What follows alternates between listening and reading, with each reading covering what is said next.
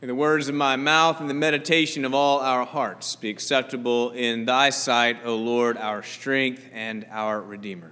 Amen. Good morning. I saw this little one-frame cartoon this week. There was an attractive young woman sitting on a couch, and in front of the couch was a young man holding her hand down on one knee, so proposing. And the caption beneath read, "It's very sweet of you, Rick, but I'm afraid I have fallen in love with myself again." And the more I thought about that, the funnier I thought it was, because I sort of resonate with what she's saying. I get it. Her self-absorption has rendered her incapable of receiving and experiencing Rick's love for her. And it's just a silly little cartoon, but I think it can be said that St. Paul is essentially saying the same thing in our passage from 1 Corinthians this morning. Our self-absorption has rendered us incapable of receiving and experiencing God's love.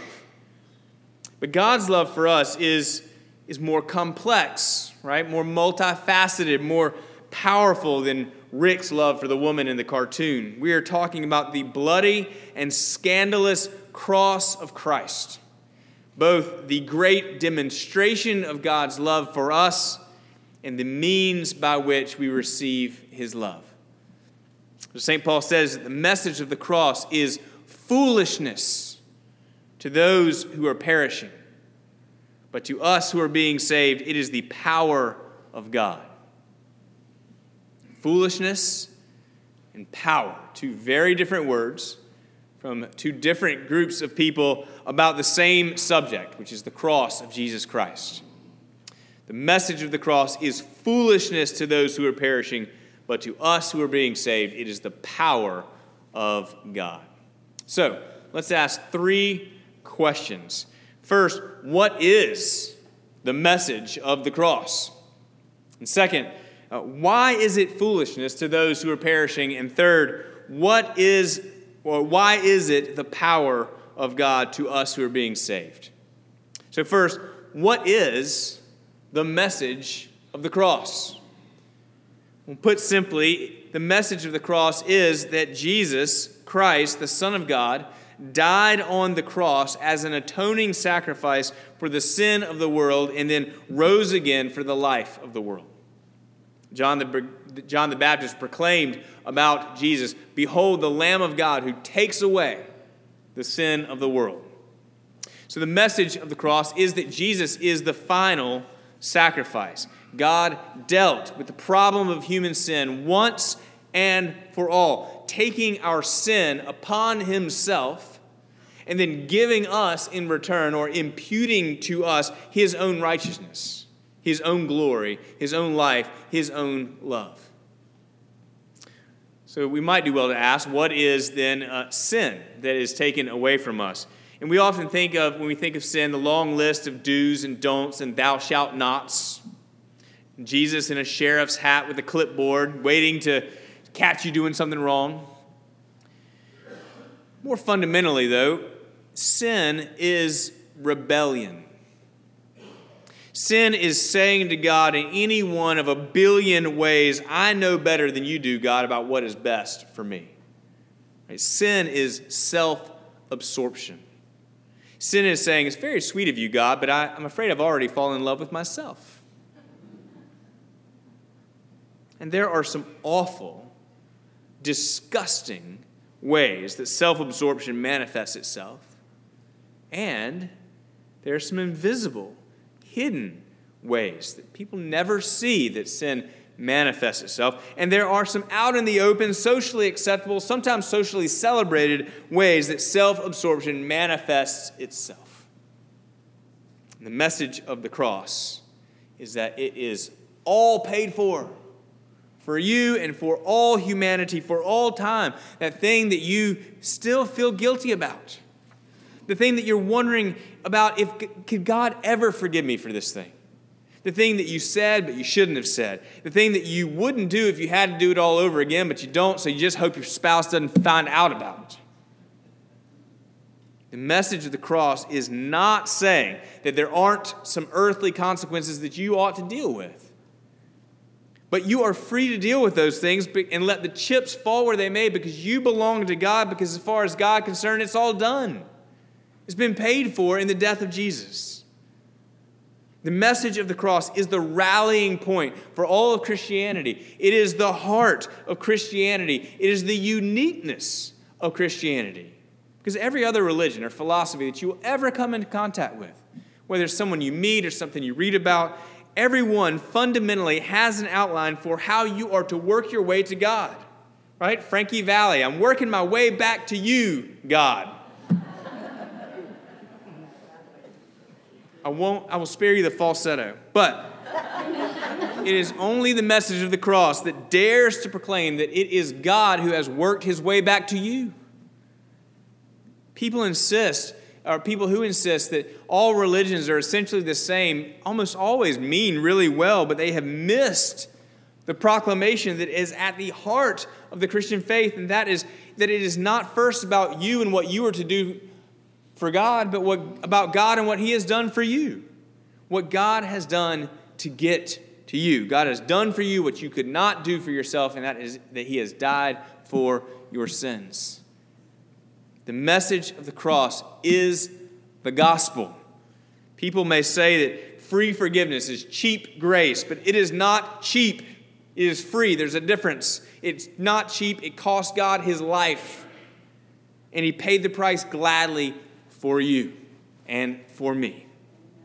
The cross is so significant, so mighty, so holy, that the Church Universal has seen fit that we spend 40 days in some sort of preparation just for the annual remembrance of it. And there is nothing else in our lives that requires that sort of preparation. The message of the cross is the gospel, the good news that Jesus Christ gave himself willingly as an atoning, sacrificial offering for the sin of the whole world, cosmically, but specifically and personally for your sin and for my sin. And then he rose again for the life of the world. Now, does that sound crazy? I mean, that one death, one man for bajillions of crazy people? So the second question then is, why is the message of the cross foolishness for those who are perishing? So there was a woman who died after a long illness, and she arrived at the gates of heaven. And St. Peter greeted her. The woman said, I can't wait to see my parents and to meet Jesus. And how do I get in? And so Peter said, you just have to spell a word. And he said, what word? And she said, you just have to spell the word love. And so she correctly spelled the word love and walked on in, and Peter welcomed her in. A couple years later, St. Peter came to her and said, hey, I've got to run some errands. Would you mind watching the gates of heaven for me? She said, sure. And so she was surprised as she was guarding the gates to see her husband walk up. Oh my gosh, how have you been? She said. And he goes, actually, I've been great. Remember that beautiful nurse that was caring for you when you were ill? We got married, and then I won the lottery, and I sold that little house we lived in, and I bought this great big mansion, and my new wife and I, we've traveled all over the world just having the time of our lives. And in fact, we were in the Alps skiing, and I fell this morning and hit my head, and here I am. So what do I do to get in? And she said, well, you just have to spell a word. And he said, what word? And she said, you just have to spell the word Czechoslovakia.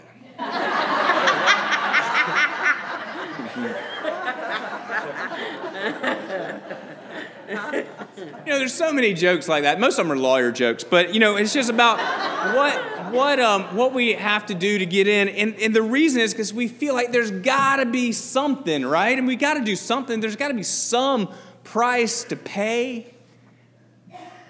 Paul says that the message of the cross is foolishness because we would never make it up the way it is. God is supposed to be strong and victorious and muscular and demanding, not defeated and humiliated and dying and then gracious. How could there be glory in death on a cross? How could there be salvation in crushing defeat? There's got to be some other way. Something we must do. Is it by extraordinary human achievement? By philosophical genius? By scientific reason? By heroic accomplishment? By physical beauty? By philanthropic benevolence? By financial accumulation? By societal fame? By cultural influence? By sexual freedom? By moral conformity? By religious adherence? It's all been tried. And the reason it's all been tried is because the word of the cross is foolishness to those who are perishing. It's like throwing a life raft to a man who's drowning in the middle of the ocean. And him responding, I don't need another hoop to jump through. I need to learn how to swim. And of course, we got to ask, what does Paul mean when he says that there are those who are perishing? He doesn't mean just dying, because we all die, but what he means is that we're dying apart from Jesus Christ. The most famous verse in the Bible, John 3:16, says it. God so loved the world that he gave his only Son, that whoever believes in him will not perish, but will have everlasting life. To perish, in Paul's terminology, in the Bible's usage, is to die apart from God. To die without the grace and mercy of God. To not have everlasting life. To say, it's all very sweet, God, but I'm afraid I've already fallen in love with myself. It's dying while saying, that life raft can't be real, and the effort that I'm putting into swimming ought to be enough to get me to the other side. Paul says that the Jews demand signs, and the Greeks seek wisdom. He's not picking on Jews and Greeks. He's just saying that every culture has their way of trying to authenticate some sort of salvation. In fact, we see in our gospel passage, don't we, that the Jewish authorities were demanding of Jesus a sign in order to authenticate his authority. What does Jesus do? He points them to the cross. He says, you're going to tear down this temple. 3 days later, it's going to rise again. But the temple he was speaking of was his body. They didn't want to hear that. Foolishness. And it is foolishness by any standard or paradigm other than a position of Christian faith. That the death of a perfect man 2,000 years ago paid for every sin committed since then. And yet the wisdom of God determined that it should be such that salvation could not come in any way that is achieved or even dreamed up by humanity. Paul says that the message of the cross is foolishness to those who are perishing. But to us who are being saved, it is the power of God. So third question is, why is the message of the cross the power of God to us who are being saved? The Episcopal priest and theologian Fleming Rutledge wrote, Christians do not simply look to the cross of Christ in prayerful reverence. We are set in motion by its power, energized by it, upheld by it, guaranteed by it, secured by it for the promised future, because it is the power of the creating word that gives life to the dead and calls into existence the things that do not exist. For those who come in faith, the message of the cross declares God's own sacrificial love and assures our place with him. For those who come in faith, the cross is an historical event that can never be moved no matter what life throws at you. For those who come in faith, the message of the cross declares over and over again that there is no height, no depth that God is not willing to go to in order to draw you to himself in forgiveness and love and grace. The message of the cross is beyond the greatest and most sophisticated wisdom, and yet it is accessible in all its fullness to even the simplest and most childlike mind. Jesus loves me. This I know, for the Bible tells me so. In fact, it is the message of the cross that calls us back to God when we fall in love with ourselves over and over again. And somehow, as the cross assures us of grace and forgiveness, it also sanctifies us. It molds us in the image and likeness of Jesus and makes our lives less about ourselves and more about him, more about loving God and loving our neighbor. So the message of the cross is the gospel, and it's foolishness to those who are perishing. But to us who are being saved, it is the power of God. Amen.